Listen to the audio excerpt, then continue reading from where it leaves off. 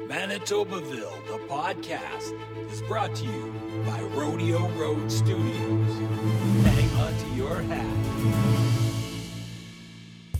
We're here with Scott Kroeker, and he is a musician down in Woodridge, and he's making his way by recording music, taking photographs, being artistic, and just being your average Manitoban.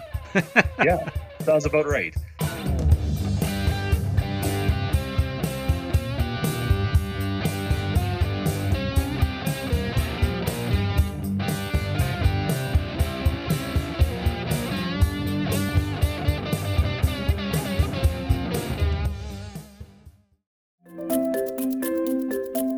Are you looking for a better way to expand your small business's marketing reach? Well, now you can take off by telling your story on Manitobaville, the podcast. Give your small business a boost and take off with a professionally produced podcast interview. Sharing your story has never been easier.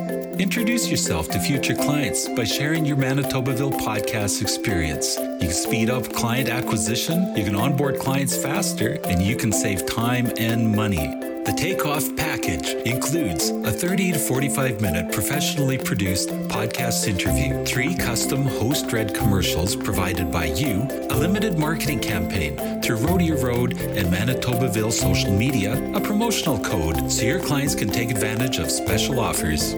And it costs only $499.99 plus GST. Terms and conditions apply. Supplies limited. Price subject to change. Visit manitobaville.ca to get started today and email us at howdy@rodeoroadstudios.ca and watch your small business take off.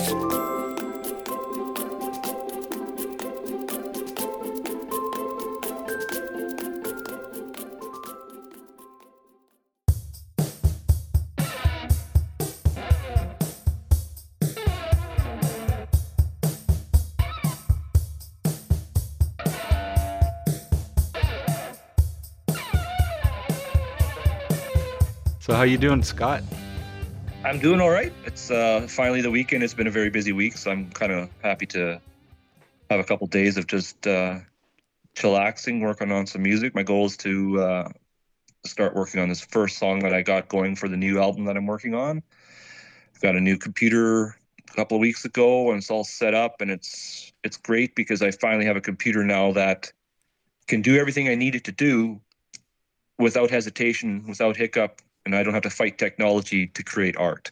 And that's a big thing for me because I've always had a computer that can do some stuff, or it's slow and can't handle all the software that I needed to do or want to do.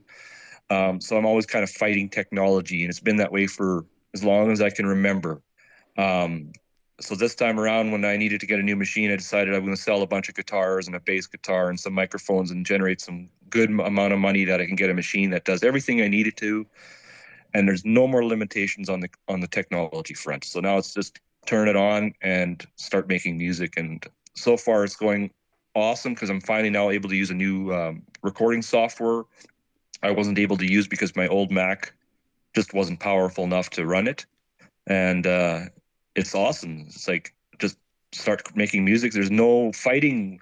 Oh, I have to figure this out. I have to figure that out. It's like, no, I just drag and drop a drum beat in there. It's like, it's there. And I got my guitar plugged in and I'm recording and it sounds amazing. It's like, and I'm just in this early stages of putting the foundation of the first song together. So it's really exciting. It's inspirational is what it is. And I need that inspiration to really get the creative ball rolling.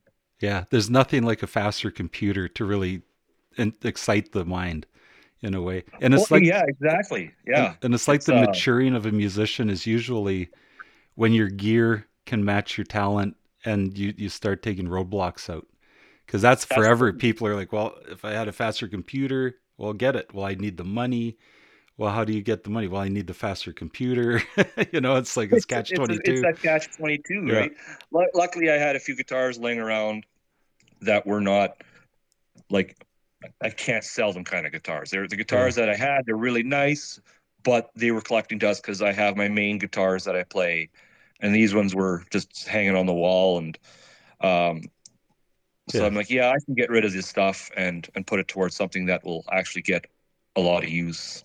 And Are you going to dedicate your new album to those guitars then?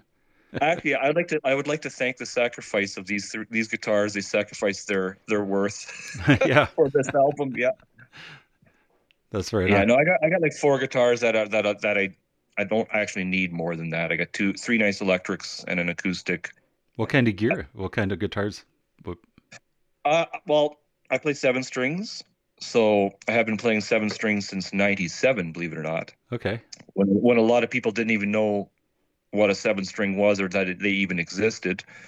There was only a few bands back then that were using seven strings. A band by the name of Dream Theater, which is a progressive metal band, one of the world's biggest prog bands out there. Hmm. Um, he started using seven strings on one of their earlier albums, and that's really what got me hooked onto the seven string sound because it has an extra lower string. So it'd be like, like a really low tune guitar kind of sound, but you're not actually having to tune all the way down to get there. You just have the extra lower string to do it. Right. So I fell in love with that tonal range, and yeah, I ordered my first seven string in '97, and I've been a seven string player ever since. So I actually got four Ibanez seven strings, two electrics and two acoustics. One's a classical seven string, and the other one's just a normal steel string acoustic. And then I got my two really nice electrics. And then I got my first ever guitar. It's a brand called Vantage. If anybody's listening knows that brand, they were kind of a budget brand back in like the late '70s and '80s.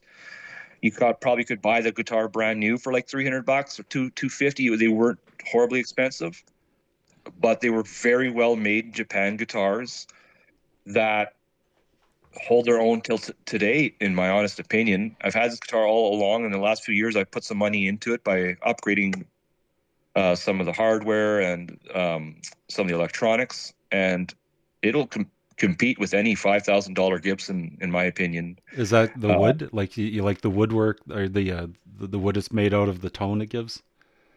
yeah, it's got like a mahogany and um, maple combination. The pickups that are in it are still original from the original factory, and Okay, so you're using, they're yeah. just amazing. Like the reason I rediscovered this guitar, it has sat in a case for many years because it's a six string. I didn't play it because I'm a seven string and I played mostly seven strings all the time. So it collected dust for a long time, stored it in a case. I bought a new pickup for one of my seven string guitars, and I was so like impressed with the pickup, and I was checking out, and then for whatever reason, I brought out the six string guitar and plugged it in. I was like, oh my god, these pickups in this old guitar are just as good as this high end pickup I just installed on a new guitar. And Is that maybe because so of the new amps now? Like you would have heard that guitar through older amps and now the amps are different? I think it's just the older amps. Some like a lot of amps, like the ones we built at Rev, um, our amps kind of don't like, especially on the metal amps we build. We have the generator series. They're not very forgiving. So it kind of like what you put into the amp with your playing is what you're going to get back. There's not really the type of sound that some amps have where they can be forgiving, like they have a bit more of a squishier sound and a bit more muddier sound that can actually mask or hide some of your imperfect playing. Um, Hmm. but ours are like, if you have some challenges with your playing and you're going to hear it, which is also a great thing because when you hear it, you can then work to correct that. But if you're playing through an amp, let's say that mimics or masks some of your imperfections, then you're not knowing you're doing it, Yeah. and so then you don't correct it. Yeah, yeah. So yeah, That's why but I say a lot of electric players, if you started on electric, then you can really tell how you're doing by switching over to an acoustic for a while. Listen, yeah, they are definitely very different beasts. if you can Uh, hear everything on the acoustic, maybe that you yeah. can't hear on the electric, or it's treating it differently. Oh, Yeah. it's interesting because there's kind of like on the acoustic, I can play with more strings ringing and more stuff because of the natural acoustics of the strings vibrating. Whereas when they go through a pickup and you add distortion, Yeah. a lot of other factors could come into play. So you can't play the same kind of stuff on an acoustic or on an electric that you can on the acoustic, as the distortion will just kill the sound. So you have to play a little differently on both instruments for sure. Yeah. And there's other things. I always heard that Yeah. it helped your electric technique to then play, because you could be a little sloppier on electric without knowing it. Yeah, yeah, and that's the thing. When there was a stretch there for about 5 years, I actually didn't play any electric guitars. I just played acoustic. Mm-hmm. And a friend of mine would hang out. We could probably get together 2 or 3 times a week. He also had a 7 string acoustic, and we would just jam for hours. And so you get a lot of dexterity and control on your playing for sure if you play a lot of acoustic. Because the strings are typically thicker, Mm-hmm. so they are harder to play. The action is usually higher on an acoustic guitar than an electric, so you're having to press harder. Yeah. And so yeah, you have to put more effort into it to make everything sound great on an acoustic. And that definitely translates when you pick up the electric, because you're it feels like a toy sometimes by comparison how much easier the electric is to play than the acoustic. Yeah, and how much lighter Yeah. a touch you can get then Yeah, without trying, because you have the strength and the dexterity, and then you can that's right. really. It's like a. It's like a getting the sounds out in a different way. It's more of a gentle touch to get And these, what people tend to think are more violent sounds. It's not a violent action to get those sounds. You're not beating the guitar up. no, it's all in the gear that you're playing through. Yeah. And with acoustics though, there's a lot more focus on subtle things like how you hold your pick, what kind of pick do you use, how you attack the strings with your guitar pick, um, these and how you mute things and with your fingers, and all this has effect on how the strings sound and ring. And believe it or not, where you pick Yeah. on the string, if you pick it closer to the bridge, you're going to get a much more brighter attack, sharp attack kind of sound. And if you pick closer to the sound hole, it's going to be a rounder, softer, boomier kind of sound when you pick the string. Even if you pick it the exact same way with your hand, it'll sound different. So there's so much more dynamics that come into play, I think, on acoustic guitar than on electric. Yeah. And yeah, you Yeah, can really hear that with the flamenco, some of the flamenco players, a lot of the classicalists, a lot of the, absolutely. yeah, because a lot of the ethnic, like where they come from in different parts of the world, how they hear music and how they play it. It's like, Yeah, that's it's a dynamic it's instrument. it is. I love acoustic guitar, so I'm hoping to incorporate more of the acoustic guitar on the next album. I have a bunch of pieces that I've written on the acoustic, and the guys that I'm working with on the Scott Kroeker project album they're just immensely talented people, um, and I just can't wait to see what they're all going to bring on this next album, because the first album blew my mind when because I'll mention I should probably introduce the guys on the album. So it's Derek Kroll. He's a Winnipeg drummer. He's been a long time friend of mine. Many years ago, I did an album in 2006, and he told me way back in the day, if you ever need another drummer, I'm your guy. So fast forward to a couple of years ago, I said, hey, do you still want to do drums? And he's like, absolutely. I'm like, hey, awesome. And then a mutual friend of mine who was in another band had this awesome bassist, and I went to go see them at the Park Theater perform in the band. The band's called Dizzy Mystics. Okay. Amazing band if you want to check them out. So I went to go see them play live at the Park Theater, and I was just blown away by the bassist. I mean, the whole band blew me away, but the bassist was like, "Oh man, this guy's awesome." I said, "I got to get this guy on my album." But we weren't even Facebook friends at this point. Um, and it just happened that he sent me a friend request because we had such a large uh, mutual friends. And then I made a post on Facebook about improv jam nights, because improv is something I really love. It's probably the thing I live for the most when it comes to playing guitar, is to be in a setting where you're jamming with guys and you're all improving and you're all just jiving, and magic happens. So I was talking about improv jam nights. This is pre-COVID, and I wanted to actually have like a monthly jam, because I had everything. I had the drums, I had the bass, I had multiple guitars and amps. Like no one really would even have to bring anything other than maybe their guitar and a couple of their favorite pedals or something. But other than that, they didn't even have to bring that if they didn't want to. Drummer didn't have to bring a drum set down. It was just all set up, mic'd up, ready to go. And it was a really nice Yeah. high-end studio quality kit. So it Nice. was not like a bunch of trash cans or anything. Yeah. Yeah. Yeah. And yeah, so then he had commented on the thing about wanting to to get involved with that. And I don't know what happened, but we went to a private message, and I started sharing him some of the songs I was working on, because my friend Derek had maybe tracked about 2 or 3 songs at this point for me. Mm-hmm. And it was just me and him at this point. Like, I was giving him material and he was adding drums to it. So I shared it with Aaron Bacon is the name of the bass player. Okay. Amazing Winnipeg bass player. Yeah. So I shared a couple songs with him so he could check it out. And then he's like, do you need a bass player? And I'm like, yeah, I could definitely use a bass player. And turned out that Aaron and Derek have known each other also for a long time. And Aaron has, for many years, had been wanting to get involved with some kind of project with Derek because he likes his talent and what he brings to the table. And it just never materialized until I came along, and I'm like, I'm working with Derek, and it's like, I need a bass player. And so, yeah, so Aaron got on board, and now we had the three of us, and it was just magic. Like, the very first song on the albums called that we completed is Escaping Reality. It was the very first song that drums were put on, and it was the very first song that Aaron added bass to. And for all of the album, I gave Derek and I gave Aaron complete creative freedom to contribute what they wanted to the song. I did not even give them my versions with my drums that I had programmed and bass that I had recorded. I didn't even want them to be influenced by that. Yeah. I literally wanted to have them Just whatever magic is, whatever they have, whatever it their is they impression are of the about. sound. Yeah. Yeah, Their interpretation.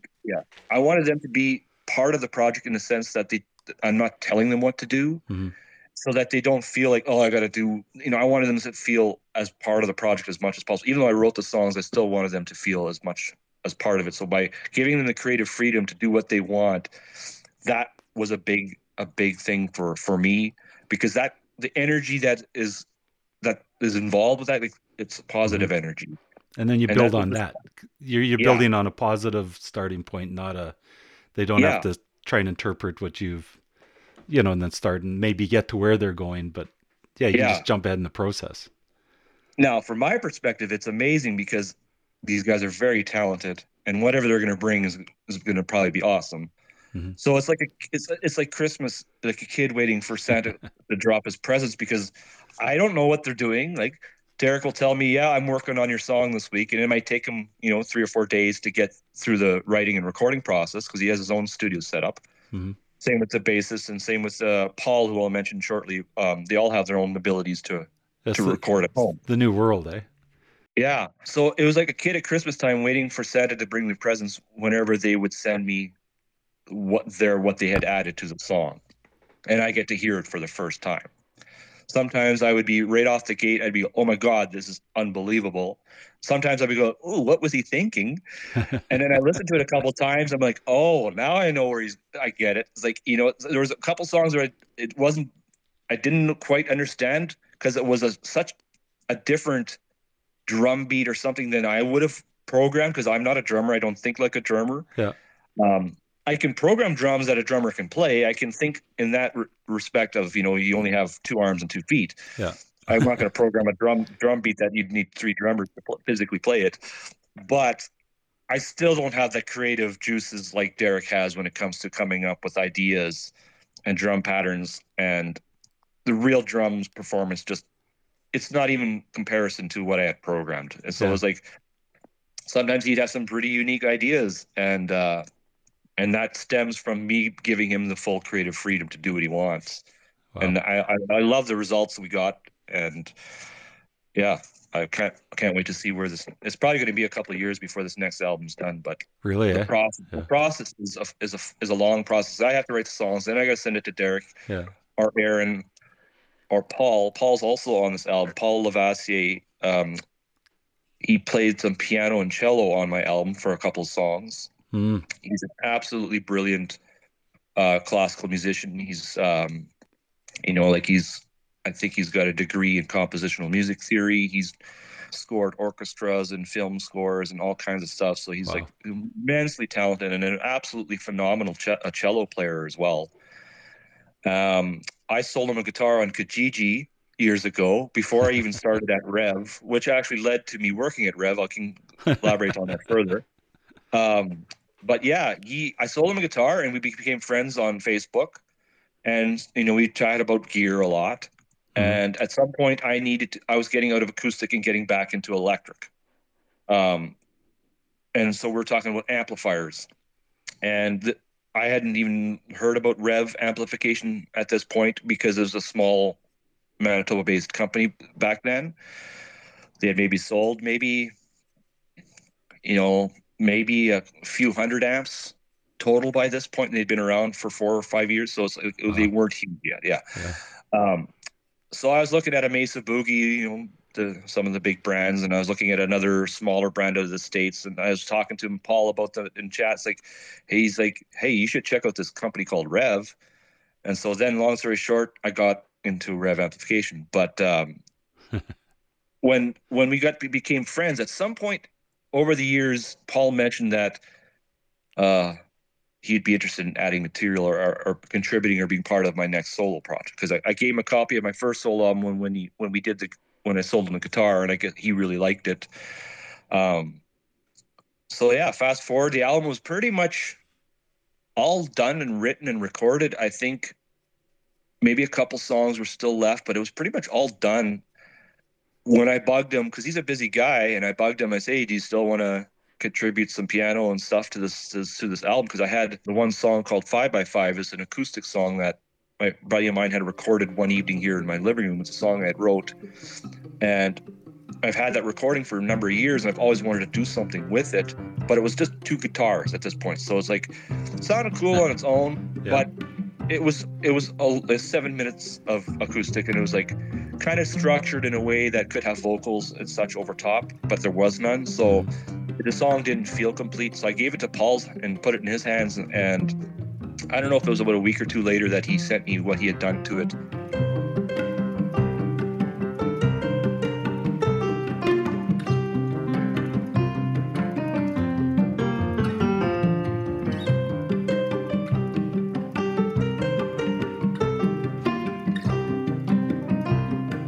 It blew my mind, because he wrote piano parts, he wrote multiple cello parts and layered them all, and the end result is a song that just was way beyond what I could have ever imagined.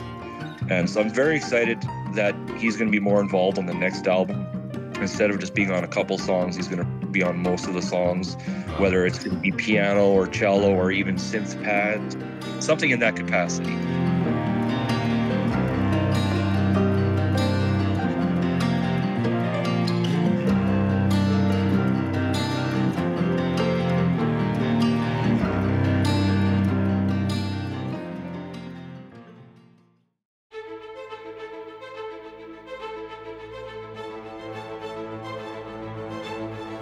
It's another original production from Rodeo Road Studios. This episode of Manitobaville, the podcast, is sponsored by Antiquarian Objects, the legend of Manitoba, and your friends at Rodeo Road Studios, marketing mavens of the digital range. Podcasts, videos, TV, digital media, marketing, analytics, and more. Visit us today at rodeoroad.ca.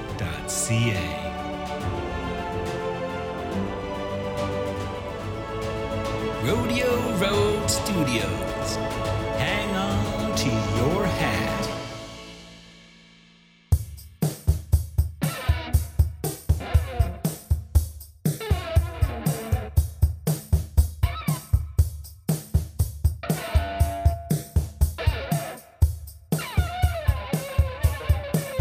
What is your influences then, like with your music? Because it seems to vary a bit, but what's your I would core say influences? early on, before I got into guitar, I still now, even today, one of my favorite artists, believe it or not, would be John Fogerty.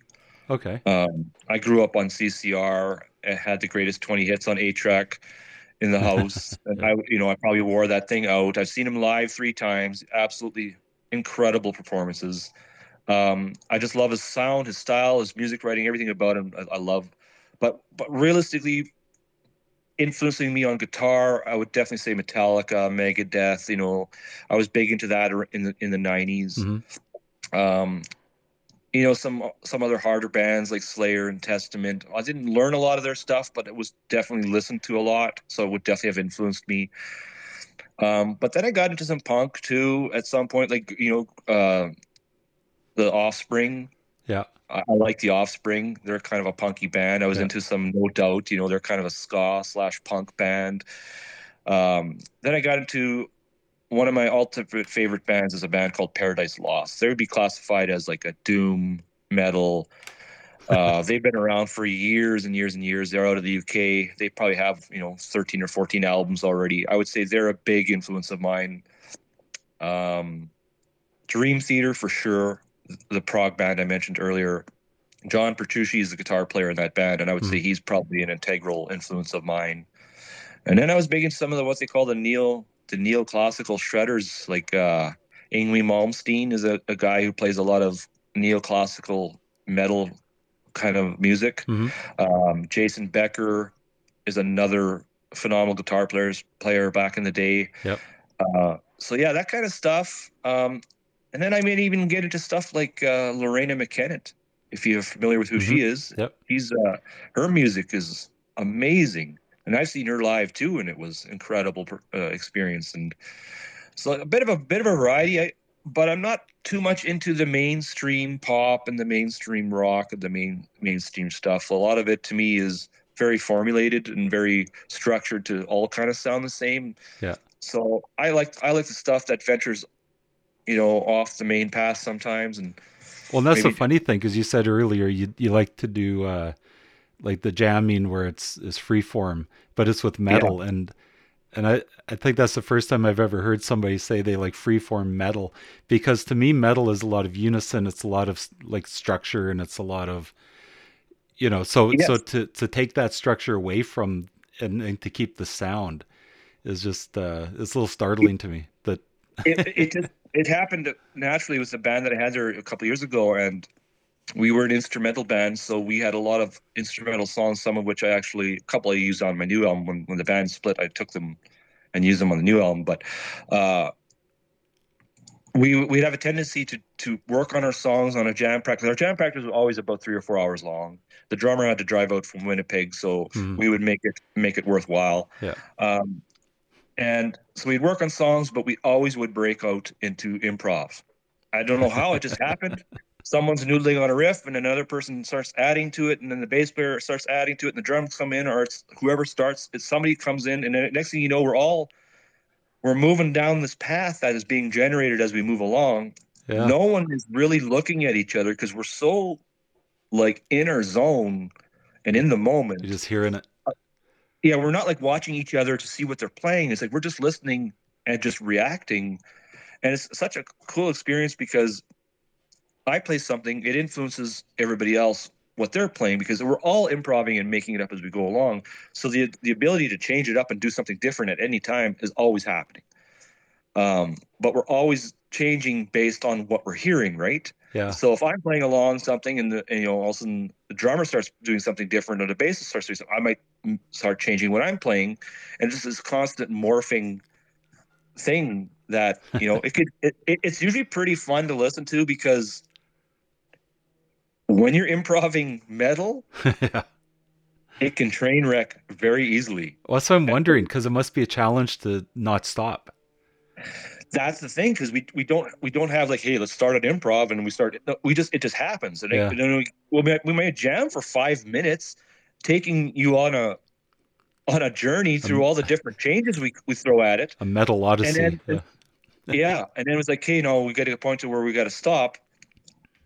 Or sometimes it naturally stops nicely. We get a really nice ending. Sometimes it's a bit of a things kind of fall apart at the end. But for the most part, our jams were pretty concise, and there's some that we listened to. There was like one of the first jams we had was like an 11-minute jam, and we were going to relearn it, re-record it, and put it on our new album, because it was so amazing and had so many changes and so many moods and things like, and we literally made it up as it happened. And I'm like, we would have to take 6 months of hard work to write a song like this and to get it to sound like that. And we literally made it up as it happened.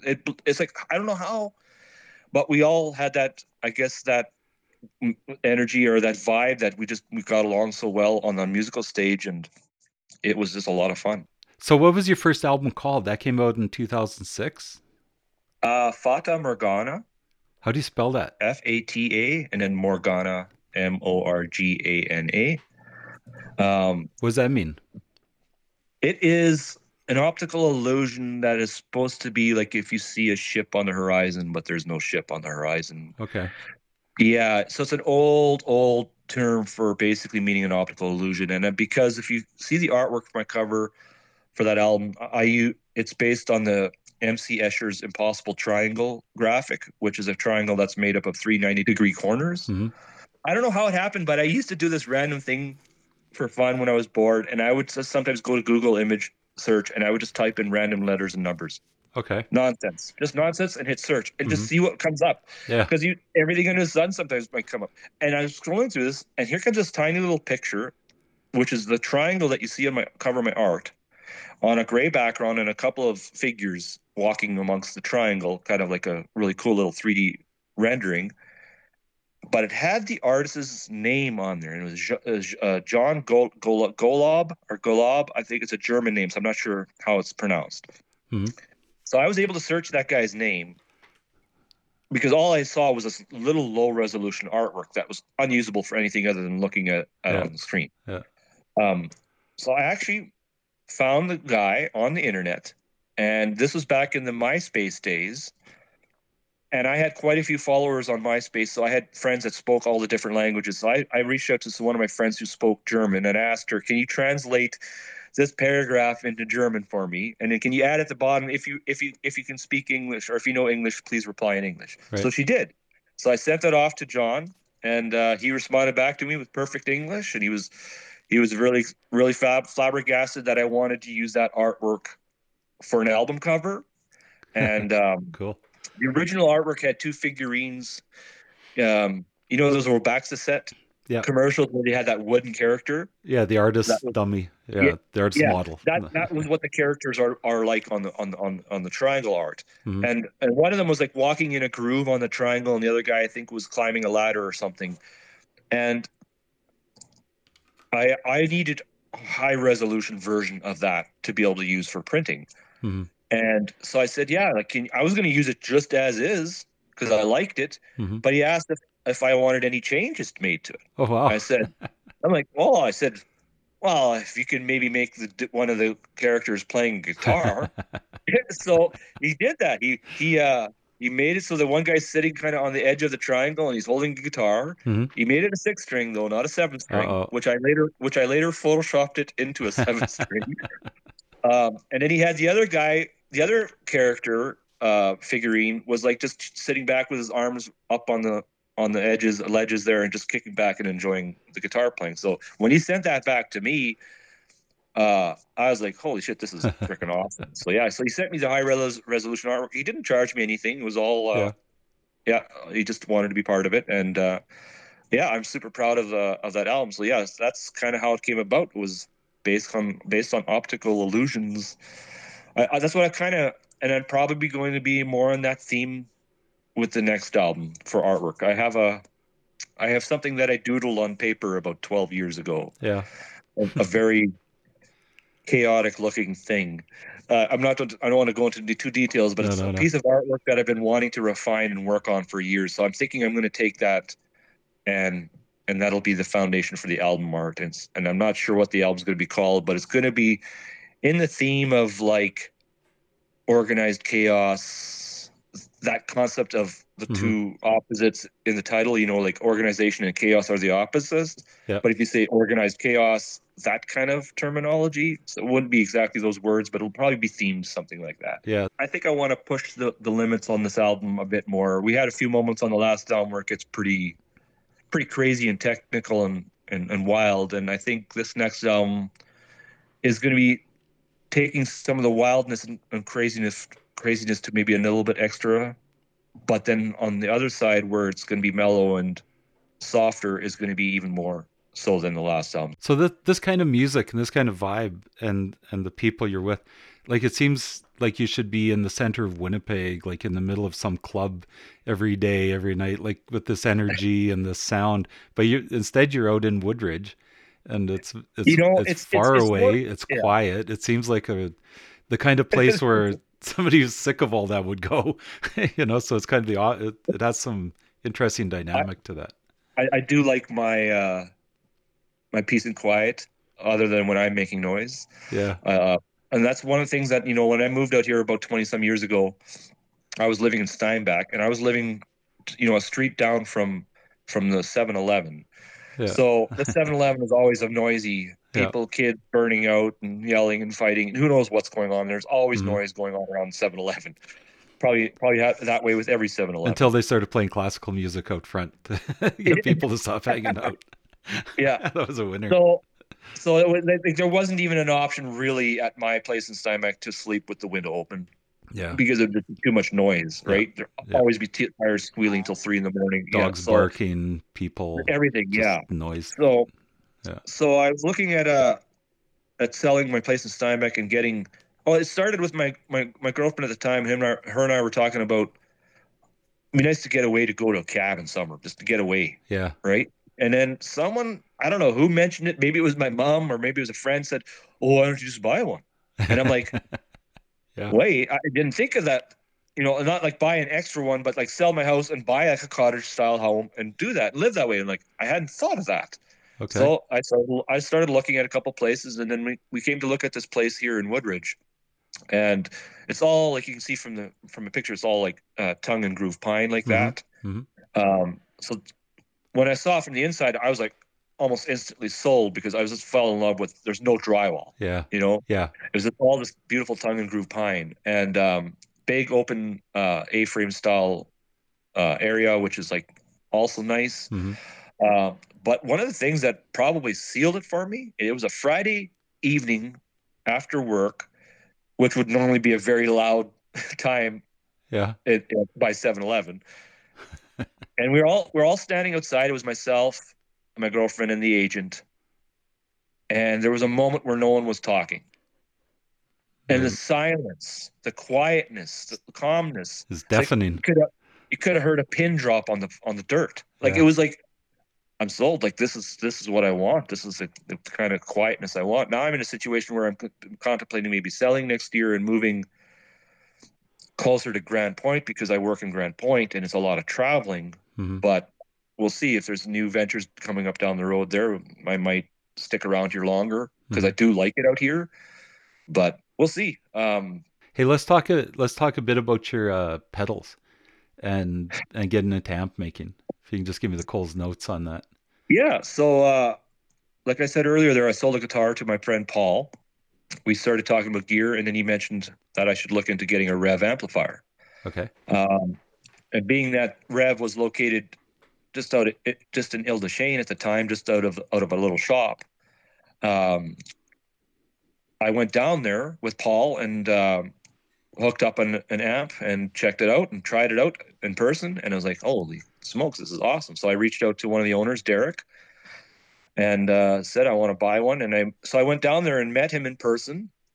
I did like I paid him cash here and there. And as I had money, I would give him a payment. Mm-hmm. But each time I'd go down there, physically give him the cash, and we'd end up chatting, Yeah. usually for a couple hours. This is before Rev is as big as it is now. Benefits of a small company. You get to meet the Yeah, owner and the person who's actually hands on. yeah, and so he had the extra time that we could sit and chat for a couple hours, and Mm-hmm. so we got along really well and always had good conversations. And uh, fast forward maybe about a year after I bought my amp, the company's launched a pedal, what I'm wearing here, the G3. Okay. Um, it is basically uh, the high gain channel on our generator series amp put into a pedal format. Okay. So Dan Trudeau, who's the designer and the founder of Rev Amplification, who later partnered with my boss Derek Eastfald. So Derek is more the production and business end and marketing end side of things, and Dan is more the the designer and the builder and the brains behind the amps and pedals themselves. So in secret, he was working on a pedal version of the amp, and he brought it to Derek one day, and Derek's like, "Yes, we got to make this." Mm-hmm. So that's about when I got involved with the company, because I'm watching this unfold on social media because I'm friends with Derek and Dan and the Rev community. And they launched this pedal, and I messaged Derek and I said, "Do you need help building these pedals?" 'Cause I saw an opportunity for myself to get into this company, Right. or work for them. And from my perspective, being a guitar player, to work for a guitar amplifier company is a pretty awesome thing. Yeah. Yeah. Yeah. So then I just happened to be bringing my amp into the shop because it needed a service for something, and that was right when Dan, the designer, was at the shop, and he had one of the very early. Oh, I was at the shop when he brought in the actual prototype, Okay. which wasn't even in a pedal. It was just like if you know what a circuit Yeah. breadboard is. Just a circuit board. Yeah. Yeah, just it's this white thing with all these components just dangling on it. Like, it doesn't Mm-hmm. even look like, it looks like total rat's nest. He brings this thing down there and to show Derek, and I just happened to be in the shop there at the time, and so that was pretty cool. And then about 2 weeks later, I was at the shop again, and Derek and Dan were both there again. And now Dan had one of the production circuit boards in his hand. They had gotten the circuit boards, and they were now producing the actual pedal. And I just said to Dan, I said, "Need help building those things?" And he's like, "You got experience soldering?" And I'm like, "Yep." So long story short, I built a couple of them just to do a test. Loved my work, and then I just Nice. slowly started building pedals for them in the beginning. So the first probably 3 or 4 thousand pedals that they shipped out there are built by me. Wow.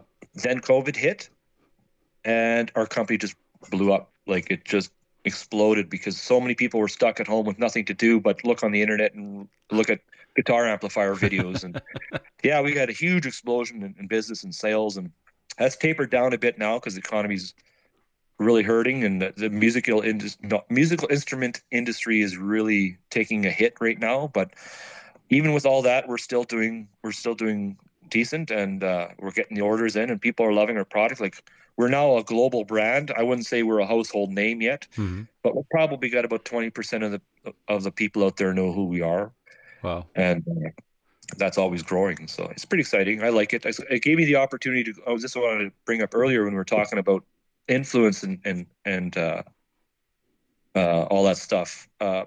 I got to go to NAMM, which is the North American Music Manufacturers. So it's a big, giant annual event where all the companies come together and unveil their brand new products for the year. Okay. Yeah, NAMM's happening in January, and Where's that at? that happens in Anaheim, California. Okay. And so it's a big, very expensive event for everybody involved. In 2020, I got the opportunity to go with Rev for my first ever going to NAMM.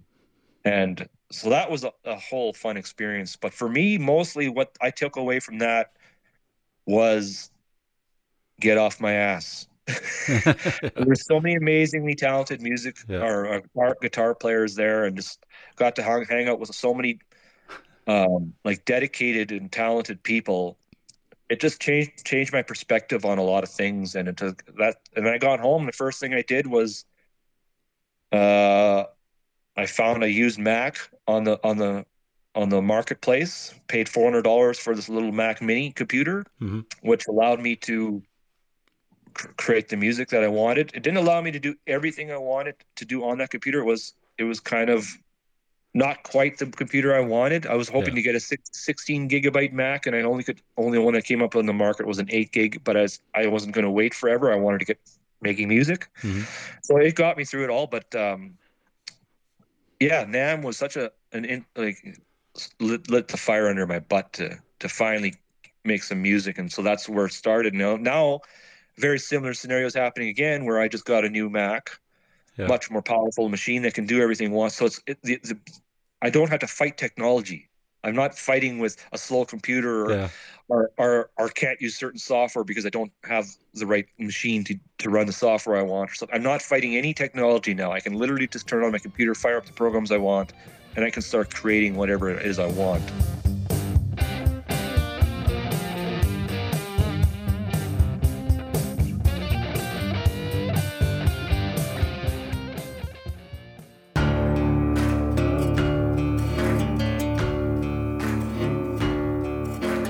Is your podcast working for you, or are you working for your podcast?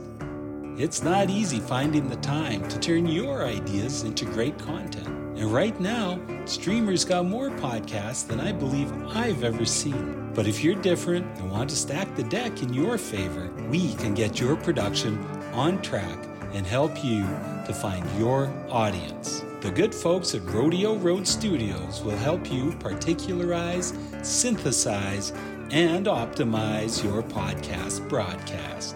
Get your show on the road by visiting rodeoroad.ca. Rodeo Road Studios. Hang on to your hat.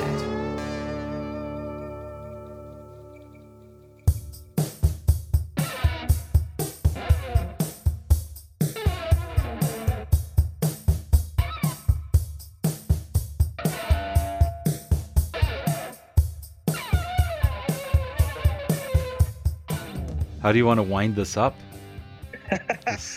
Let's give them a piece of that. What's this? Shards of glass.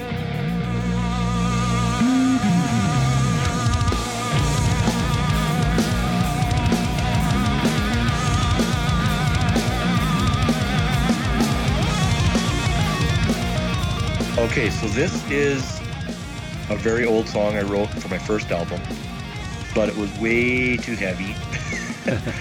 And way too it did not fit the vibe of that album, so it got shelved. It was an idea that I shelved about 20 years ago.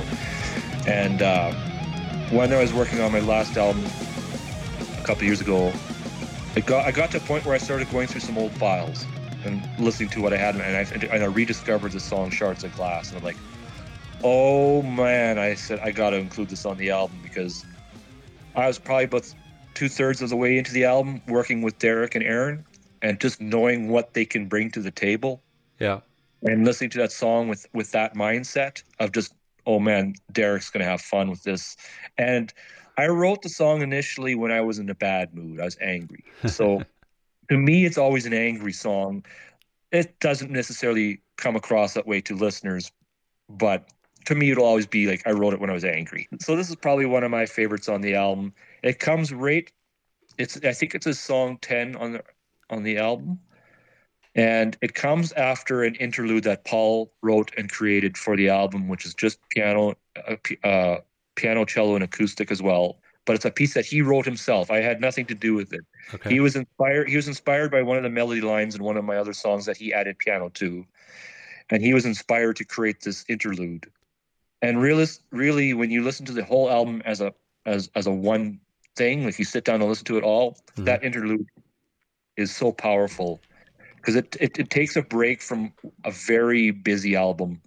A lot is going on by the time you get to that interlude, and it cleanses your palate. It's like it's this calming piece. There's even a 4-second pause in the middle of the song that is actually perfect. Yeah. What's Rusted to Perfection all about? Oh, that is one of the songs where I don't actually just shred from start to finish. I let the rhythms breathe, and it definitely builds the mood. And there's like essentially two sections of the song where I have a lead. Okay. And this is the second lead. And what I like about this, when you listen to it, Aaron on bass is actually copying what I'm playing on the lead guitar.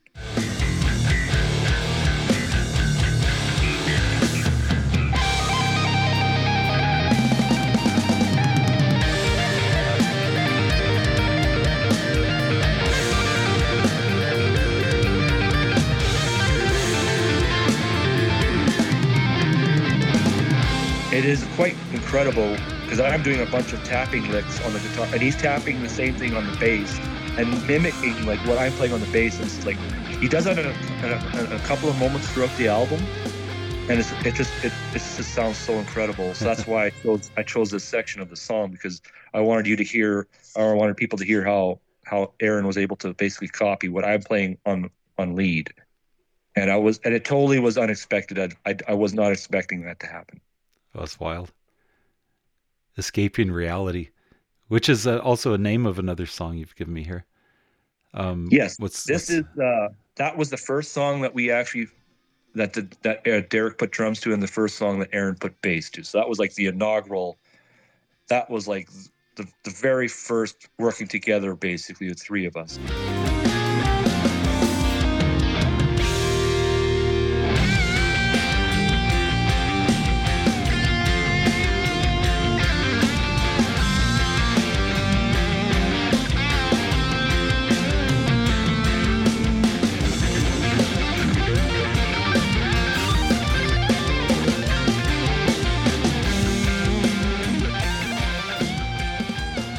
Escaping Reality is one of those songs where this section that I chose for you was probably one of the most difficult sections for me to write, because there's a really nice melody line there that I love it so much. It's one of my favorites. But to find that melody, it took hours of me cursing, and I would hit record, and then I would play something. Yeah. I know I hate that. Rewind, hit record, play something different. Rewind, or try something, and then work on it to a point where, okay, it's done, and then listen to it. No, I hate it. Now try something different. So then all of a sudden I hit record, and that melody, almost as you hear it, was how it came out. And I just had to refine a few notes. But I was like, hey, I found the melody that works. It's hard to really showcase or really give people an example of the album with just a few clips. Mm-hmm. It is really a musical journey that, if you are the type of person that likes to put on a record and pour yourself a glass of wine or have a hoot and kick back and just listen and take in music, yeah, that would be that is where I'm jealous to anybody who has that experience with our music, because I will never have that experience. As I know the insides and outsides of how this music was created and all, I will never get the experience of hearing it for the first time, with not ever hearing it before, right? Yeah. So that is the one aspect I think I love the most about sharing my music with others, is the feedback I get back. It's like you enjoyed their enjoyment of what their experiences was. And I love hearing different feedback on where the music takes them. Because again, getting back to earlier in the podcast, instrumental music could be interpreted into the individual differently than everybody else. So while music with lyrics will have everybody thinking about a certain topic and ultimately kind of thinking about the same thing, with there's no lyrics, the mind goes wherever the music takes you. Yeah. And that's what I love about sharing the music with others, is their perception of it.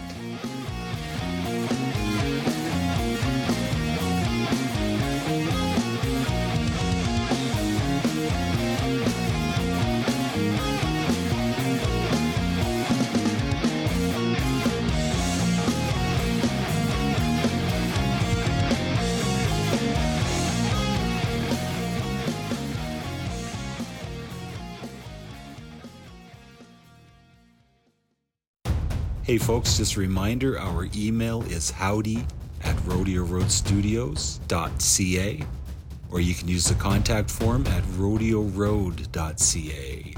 You can visit us on social media, just search for the Manitobaville moniker, and we appreciate every like, share, and comment that you care to make. And visit our YouTube page, Rodeo Road Studios, and when you watch that video, please hit the subscribe button. Thank you so much.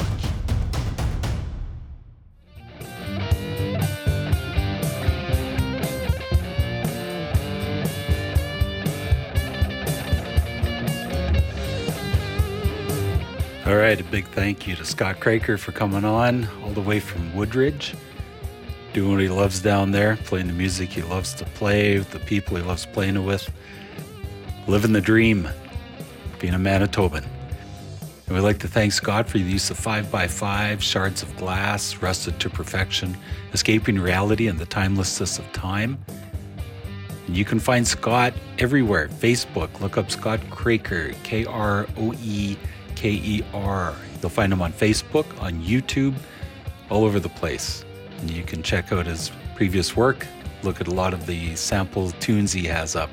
It's pretty amazing stuff.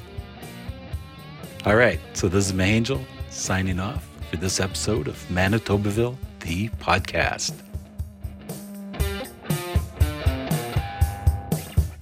Manitobaville, the podcast, is a production of Rodeo Road Studios Limited. Copyright 2024.